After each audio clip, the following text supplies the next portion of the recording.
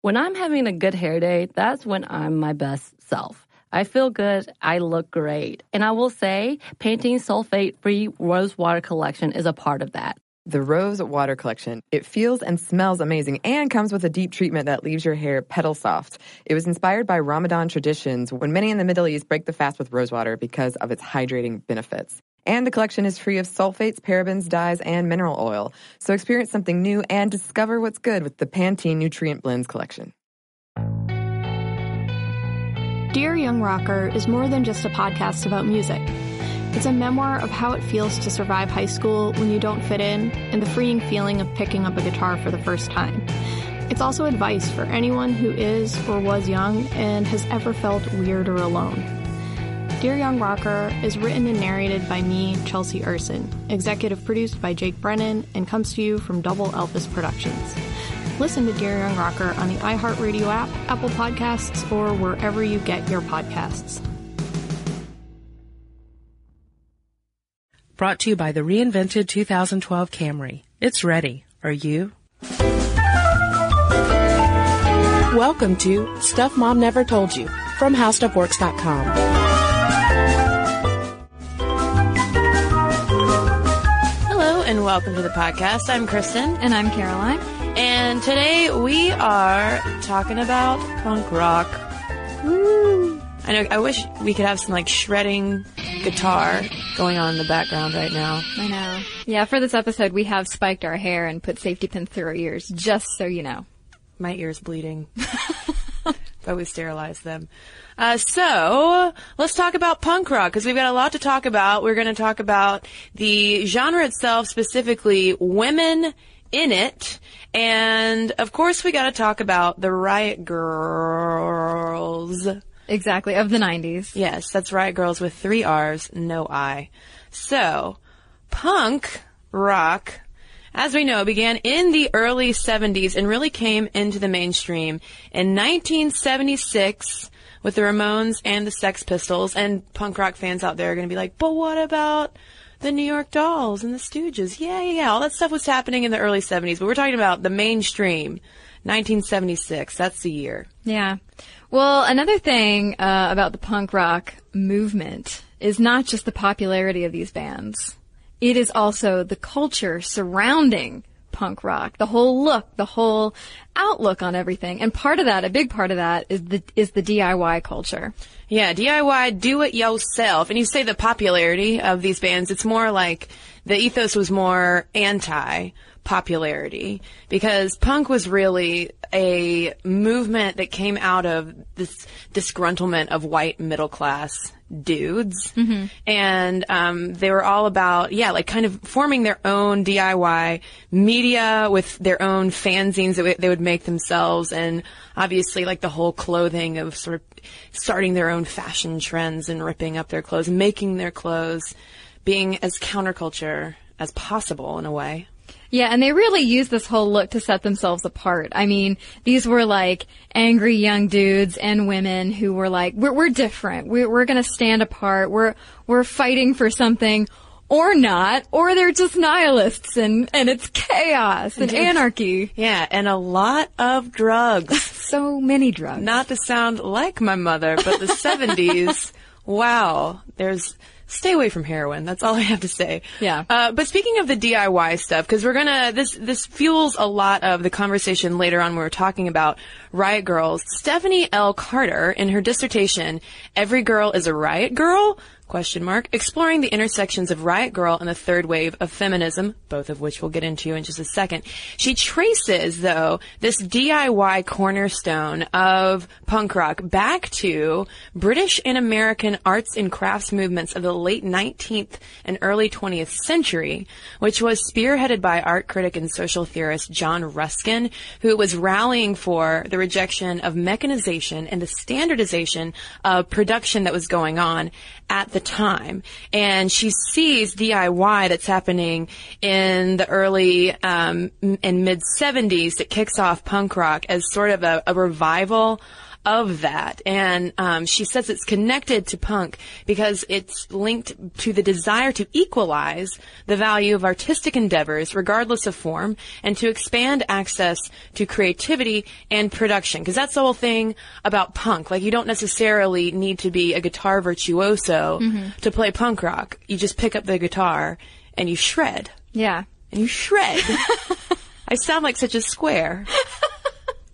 Well, a lot of people picking up these guitars and shredding were dudes, as we said. Hannah Hickman, in her essay on visual vitriol, says that punk is an unmistakably male-oriented creation that forced women to abandon their femininity. And she talks a lot about the aesthetic, the punk aesthetic, how yes, everybody was, wearing their short, spiky hair and wearing the same ripped clothes and everything, but it was such a masculine look. And so she gets into a little bit of the issue of women having to abandon anything that was thought of as traditional femininity and trying to find that happy medium where they were punk, but they were still women, but everybody looked the same. And so she says that they used the punk aesthetic to create a discourse on female sexualization. Yeah, it's interesting when you read about the history of punk rock, so much of it is fueled by sex, and a lot of those, like early punk icons like Iggy Pop, you could pull in David Bowie, Lou Reed, even though their music might not be as strict punk, but they were all about breaking gender barriers. There was so much gender bending going on, but at the same time, when you read about the women who they were dating or really just sleeping with, like a lot of times those women were just relegated to the side. They had no part in the music whatsoever. They were cleaning the house. They were making food. And so when you think about women who are actively engaged in punk rock, they had to completely confront that traditional gender role that was still happening even within the punk community. I think it's worth it to point out that it was a woman who coined the term punk rock. I had no idea, and I actually looked this up in a billion different places because I was like, really? Is this just something convenient that they're sticking into some of these blogs and histories and everything? But an article in the London Observer, it's a very, very long article about Caroline Coon, who dabbled in modeling and filmmaking. She's this very tall, live figure. She was very involved in counterculture in the 60s and 70s. She also worked in music journalism at The Melody Maker, and her July 1976 story was the first to take on the subject of punk rock. Indeed. So as punk developed, obviously there were women who were getting up and picking up those guitars and shredding all day long. And a woman named Hillary McCookerybook, and no, McCookerybook is not her actual last name. Her real last name is Helen McCullum, now Reddington. And she was in a band called The Chiefs. And she wrote a book called The Lost Women of Rock Music because she thought women at the time were being left out of the history books. And she wrote that being punk was, quote, something you did rather than listened to or admired or something. It was about being that person yourself rather than standing back and thinking that somebody else was great. Right, so here's that reaction against the previous involvement of women in the punk rock scene and the movement. Now there's this attitude of, okay, well, we've seen all these dudes doing this, all these white dudes with their spiky hair. No, we have something to say. We want to get involved and we want to push back against the patriarchy and the status quo. And she cites seminal punk rock bands, female-led punk rock bands like the Slits, the Raincoats. You've also got Patti Smith in there, who was one of the early women on the scene, Susie and the Banshees and the Modettes. And she quotes Gina Birch, who was a founding member of the Raincoats, who says that punk was revolutionary to me. It wasn't shocking. It was a great time for women because sex was taken off. And she goes into, again, that genderlessness of the punk look and the punk culture. Right. And the genderlessness was actually celebrated. Birch was talking about that as a good thing because, as Lucy O'Brien, who formed the Catholic Girls, said, for women in the 70s, there was this huge pressure to conform and be ladylike and wear nice, inoffensive blue eyeshadow, which I have a quibble with blue eyeshadow being inoffensive. But anyway, she says that punk ran counter to women's duty to hold yourself back and not be vulgar and not be too obvious. And she points out something that I think is really interesting. She says that as far as the reaction to women in the punk scene, she says that a lot of men really took it as a provocative stance and almost took it personally, that you were personally offending them by dressing in a way that was really anti-feminine. So this is after the whole, 60s hippy-dippy, we're wearing long flowing hair and we're all smoking whatever together. Now women are actually taking an active role in this music and cultural scene, and so a lot of people were kind of weirded out by that. Well, and it's ironic, too, that the men might be freaked out by women not appearing as feminine, because some of their whole thing was kind of appropriating more female or feminized clothing and fashion to go against the mainstream. Exactly. Like the New York Dolls, who would dress very flamboyantly and wear high heels and such. And Caroline Coon, who we mentioned earlier, talks about this whole male rebellion thing. She says that it's so much easier for a man to go out, be crazy, do drugs, rebel, and then settle down and come back into the adult male patriarchal culture. She said that same attitude doesn't extend to young women. Basically, if you ruin your reputation as a woman who's doing drugs, having sex, being in the music scene, then you're just done for, and that really wasn't fair, basically. And so she said, though, that within the context of punk, women could go outside the societal norms and find it easier to come back in. And part of that is due in part to the feminist movement that preceded the punk movement. But when we're talking about feminism and punk, like early punk in the 70s, the focus was not on that at all. There was actually a feeling within the community that feminists were really just these humorless and boring women. Yeah, they weren't saying we're feminists, we're going to go, out there and get one for women. They just wanted to be doing the same thing that the boys were doing. They weren't seeking equality for their gender necessarily. They were just out there like, well, I want to play music. I want to be in the clubs and whatever. There was just this whole view of feminists as boring, and why would I want to be that?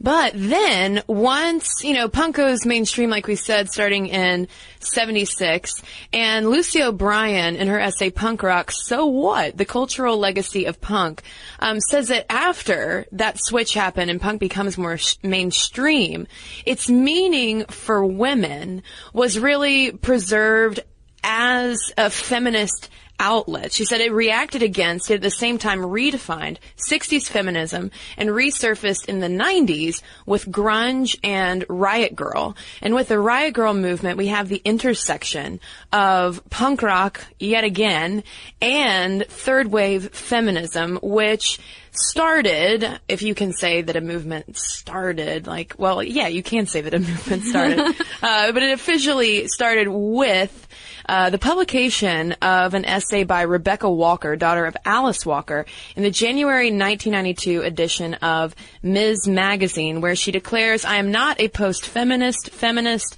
I am the third wave. Now, we're not saying that Riot Grrrl and third wave feminism are one in the same, but they were these two things that were coalescing at the time. Right. It was definitely a reaction.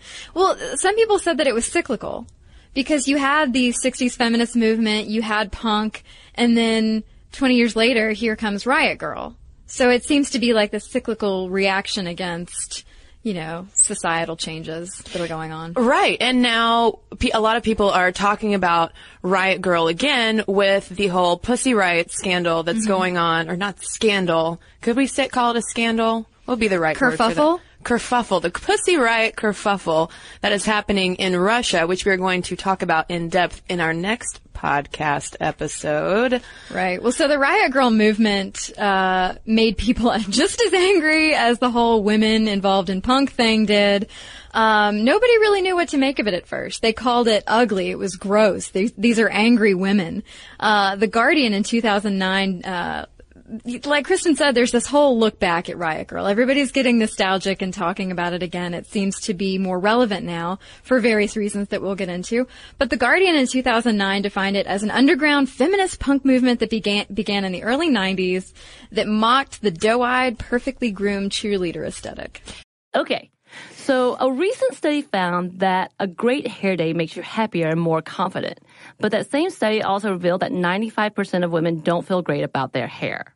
I can definitely relate to the confidence part, because my hair is doing something a little weird, something I don't want it to do, then I can't stop thinking about it the rest of the day. Oh my God, we've all been there. Pantene's Rosewater collection feels and smells amazing and comes with a deep treatment that leaves your hair petal soft. It was inspired by Ramadan traditions when many in the Middle East break the fast with rosewater because of its hydrating benefits. And the collection is free of sulfates, parabens, dyes, and mineral oil. Your hair does look really great.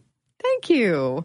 I actually worked in a place for a while that was very sensitive environmentally, and we weren't allowed to use shampoos that had sulfate in them, so that's something that I look for these days. And bonus, I love the way that my hair looks now. So experience something new and discover what's good with the Pantene Nutrient Blends collection.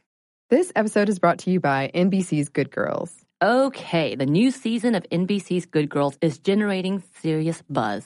Christina Hendricks, Retta, and Mae Whitman have never been more hilarious as America's favorite moms turned gangsters, Beth, Ruby, and Annie. Already this season, there have been some big twists and breathtaking surprises. The fans love it, and the critics do too. Variety calls Good Girls addictive and audacious. Entertainment Weekly says it's just what you need, and Rotten Tomatoes certifies Good Girls 100% fresh. So, if you've missed any of the new season, get yourself online and stream it now. And Sundays on NBC, watch it live. There's sure to be big twists and huge surprises. So you'll want to enjoy your Good Girls experience in a spoiler-free zone. The all-new, all-hilarious season of Good Girls, Sundays on NBC and streamed anytime. And it was a lot of frustration at the time that was happening for girls who were going to punk rock shows and who were in the music scene, but who were fed up with the fact that the only bands that they saw on stage and the only bands that received any kind of street cred whatsoever were all dudes, and they were essentially relegated to the back. Because if you have ever been to a punk rock show, I'll tell you what, those fists and those elbows, they are a-flying. Yeah, you can break something. You can catch a like black eye. Yeah. And on top of the frustration with the music, there was a lot going on within the culture as well that was fueling the fire in these early riot girls. Laura Barton, again in The Guardian, said that it was spawned by anger about society's treatment of women with domestic abuse, rape, sexuality, the need for safer streets, abortion rights, and equal pay among the issues. Because all this is brewing in the late 80s, early 90s, with the return to more conservative values with the Reagan and Bush administrations, and a lot of these girls were just getting fed up. Yeah.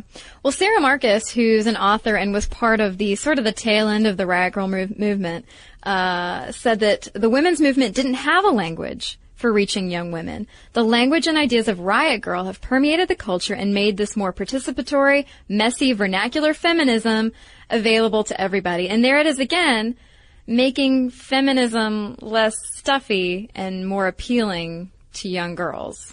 Right, because I think by that time, you know, the second wave of feminism had passed, and you had a lot of these, I mean, they were kind of in the same way that early punk was initially started by white middle-class dudes. You have a lot of white middle-class and more educated this time. It's a lot of girls on college campuses who are frustrated because they don't know, you know, their mother's generation enjoyed this revolution and they wanted to know where theirs was. And speaking of this kind of vernacular feminism, the way that they did that was not only through starting up their own punk rock movement, but also with the creation of zines, or which would be short for the fanzines that we talked about earlier, that were part of that punk rock DIY culture. Yeah, exactly. And a lot of former Riot Girls or evolved Riot Girls, whatever you want to say that they are, talk now about how blogs have kind of taken that place. But zines were where it was at back in the day. And in 1988, pre-Riot Girls started up zines like Jigsaw, Chainsaw, and Sister Nobody. Now, speaking of the feminist punk zine, Jigsaw, in 1990, a person named Toby Vale wrote a piece in it talking about her frustration that, quote, punk rock is for and by boys mostly. Now, Toby Vale was at that time a member of this new band that had started up called Bikini Kill, which was the seminal Riot Girl punk rock band that formed in 1989 with Vale, Billy Karen, Kathleen Hanna, who kind of became the default spokesperson for that, although she might cringe if she were to hear that right now, and Kathy Wilcox. Yeah, and that band released its first demo tape called Revolution Girl Style Now, which actually became kind of the catchphrase for the whole movement. Vale called it a call for all girls to start bands and zines and participate in the making of independent culture. Yeah, and then continuing this whole zine history, in 1991, Kathleen Hanna publishes the first issue of Bikini Kill, the zine. And then just going on as another example of how this DIY zine culture intersected with the music. Also in 1991, fellow zine makers Allison Wolfe and Molly Newman, who met at the University of Oregon, started up Bratmobile, which was another one of the huge Riot Girl bands. Yeah, and the movement really gets rolling in August of 1991 because Girls' Night kicks off K-Record's International Pop Underground Convention. And that's kind of, it starts to be a little bit of the tipping point right there. Yeah, I mean, thinking now of, there's a headlining night where it's all girls bands and, it's going to be loud and it's going to be in your face and aggressive. We might think, okay, no big deal. But in 1991, even though it's not that long ago, it was a huge deal. And that same year, allegedly, there has been some dispute over when the first actual Riot Girl meeting took place, but supposedly it was held in D.C. of that year when Bikini Kill was on tour in town. And at the same time, too, like with these Riot Girl meetings that are happening up, it reminds me of the whole consciousness-raising aspect of second wave feminism that was going on. So you have all of these little threads that are coming together with punk rock. Yeah, and there is some discussion out there about where the Riot Girl movement started. Was it out west with the Bikini Kill ladies over at Evergreen State College, or was it on the East Coast, out in D.C.? Yeah, because Evergreen State College is in Olympia, Washington, and we have Seattle nearby, and what's going on in Seattle, all the grunge that's coming up there with Nirvana, etc. And in 1992, though, Riot Girl starts to get mainstream coverage. First, LA Weekly covers it, and then USA Today and Newsweek also cover it. And it starts to actually make the Riot Girls uncomfortable. They don't want to go mainstream. Punk is about the counterculture, not about being palatable for everybody. And they were also worried about losing control of their message, and so they started this whole kind of media blackout. Nobody was supposed to talk to anybody. They were trying to control their own message, and really what that led to is a greater misunderstanding of what they stood for, what they were performing for. It became like, oh, well, these women are just making terrible music, when really, as much as the bands were a huge part of the Riot Girl movement, the music wasn't even the whole story. Right. And so their whole message kind of spun out of control, and then you end up with the evolution of this movement, which leads us all the way, and we'll talk a little bit more about the evolution, but it really leads us all the way up to the late 90s when the Spice Girls take control.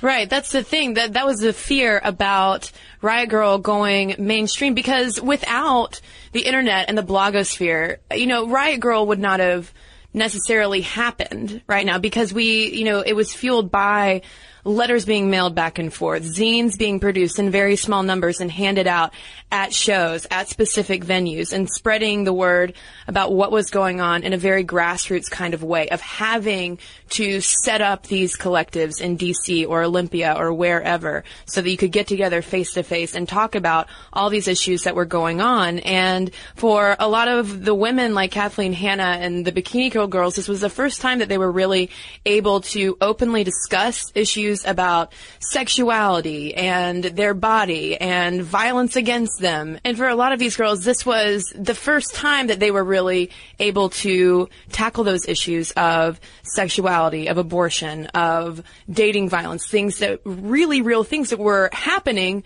but in the way that we have the internet now and all of the blogs that we can talk about it ad nauseum, there was no outlet before Riot Girl. Yeah, and this was definitely a way to meet other women and young girls and think, okay, I'm not alone in this. I'm not the only one who's frustrated and feeling, like everybody's against me, basically. Right. And it was also undergirded by the fact that a lot of this was happening around college campuses. A lot of these girls were, becoming well-versed in feminist theory and, thinking more about the male gaze and what that meant and how it translated to this punk culture that they were very much a part of.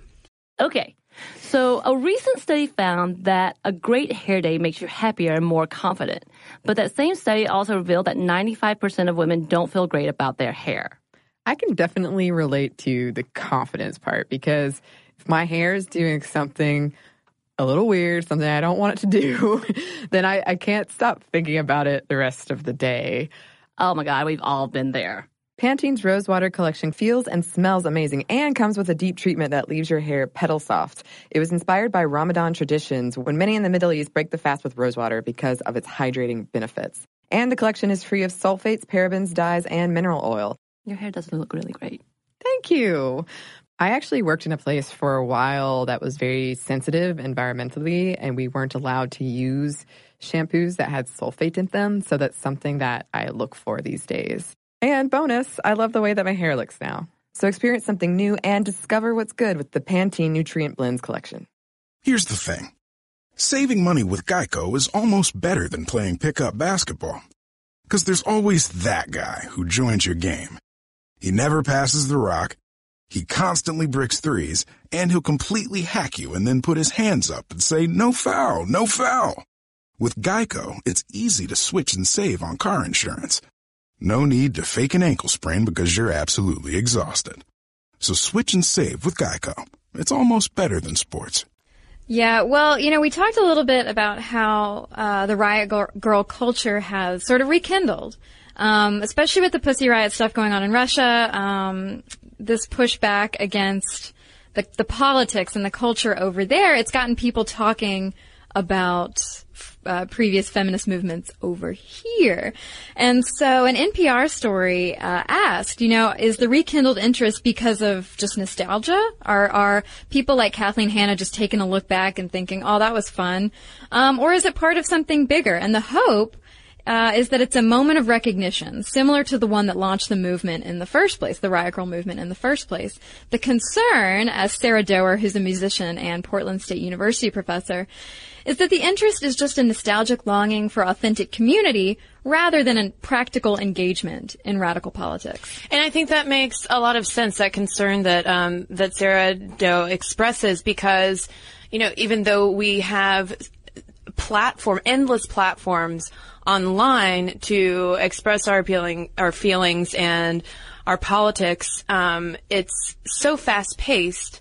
It's almost like you can send out a tweet and that's all it is. It's not actual feet on the street. So I can understand why there's some concern about, what do we have now with it? Because also, too, the Riot Girl movement didn't last that long. Mm-mm. By 1996, it was over. Bikini Kill was over. The movement was pretty much over. At that time, it was unfortunately being co-opted and reconverted into, yes, the Spice Girls.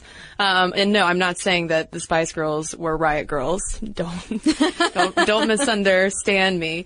But it flared up, and then because of the mainstream coverage, it kind of dissipated. Yeah, but it has had really interesting effects, because as those Riot Girls grew up, went wherever they went to college, got jobs, it's reemerged as something else. Now these women are looking at younger girls and saying, how can we help? So now you have things like the Girls Rock Camp Alliance, and you have Lady Fest, where bands get together and say, we're going to celebrate women in rock.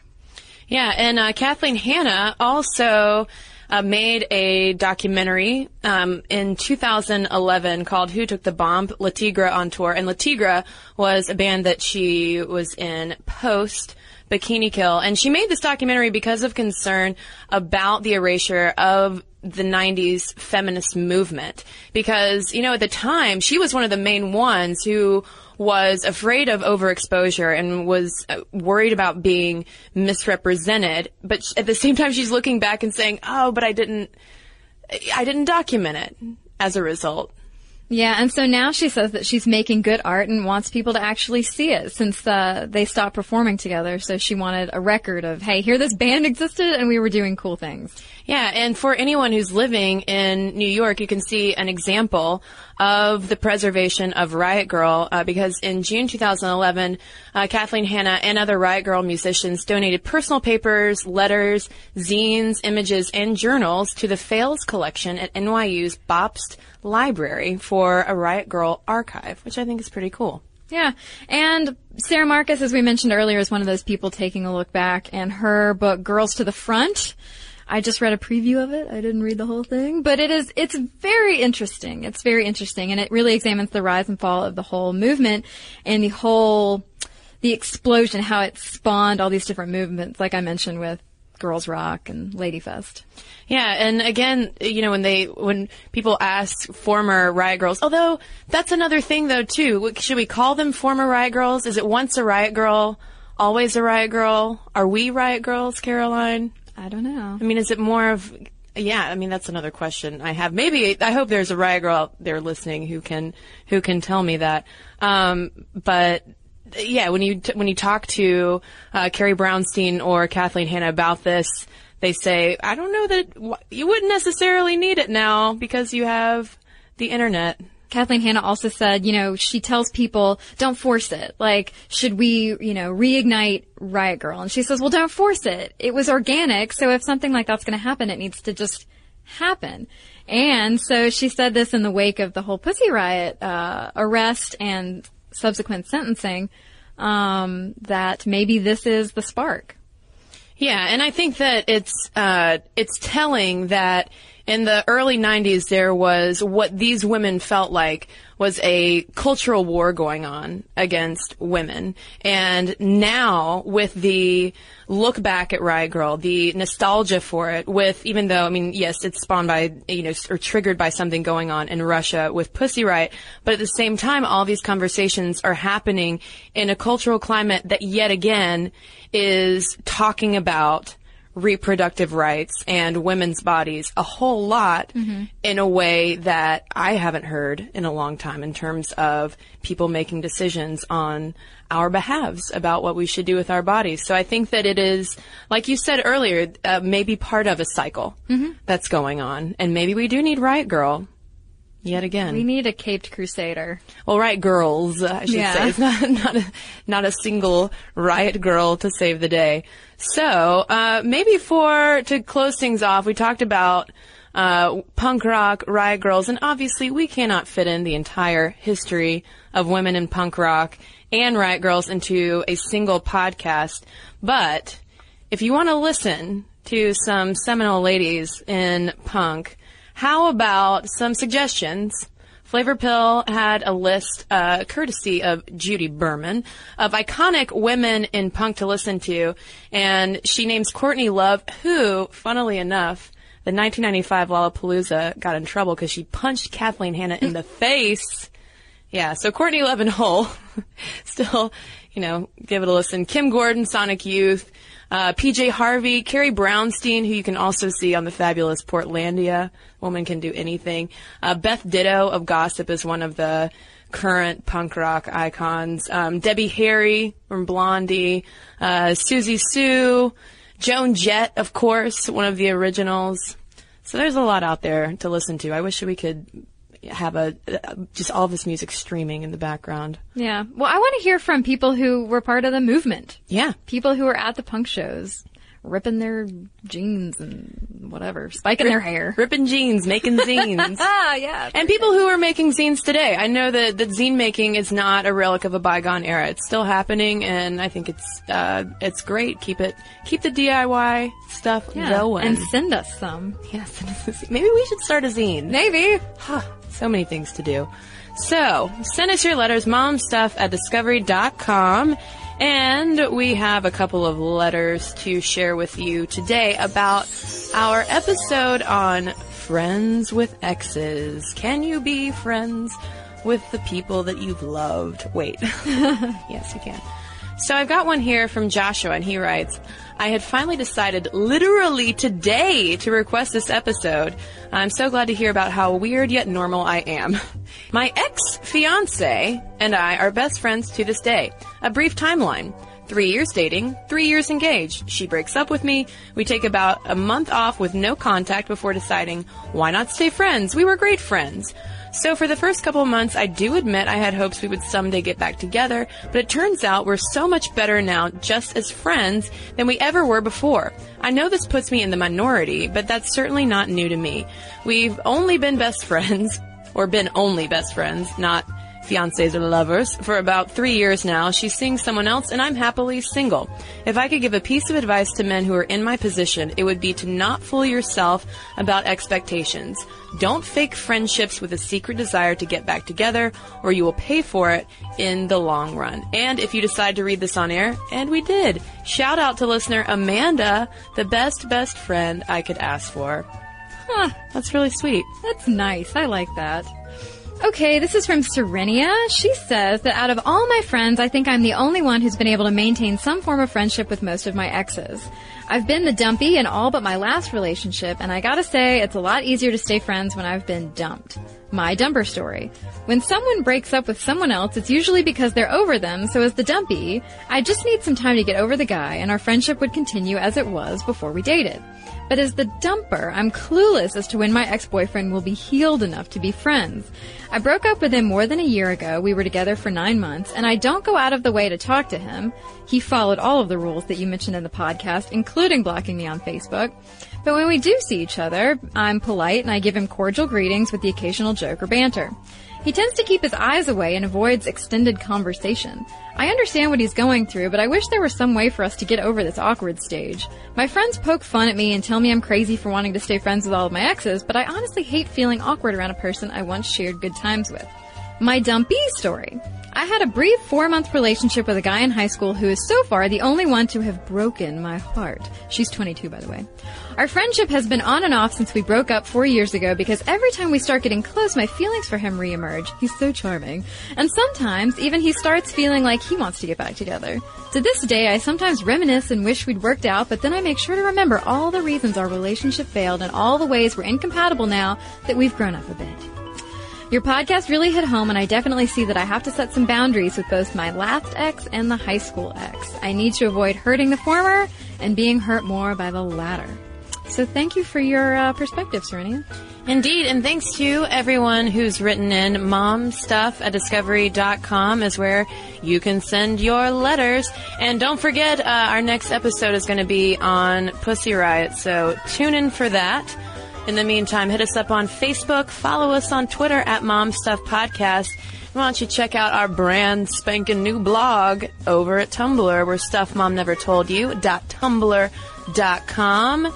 And why don't you go enrich your brain over at our website. It's HowStuffWorks.com. For more on this and thousands of other topics, visit HowStuffWorks.com.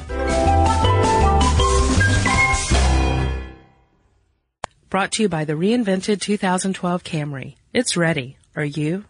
So here's something that some of you might find shocking. 95% of women don't feel good about their hair. But Pantene is changing that. Pantene's Rosewater collection combats bad hair days with an innovative formula that uses rosewater derived from the petals and buds of the Rosa gallica plant. With Pantene's Rosewater collection, I can really feel how much more hydrated my hair is.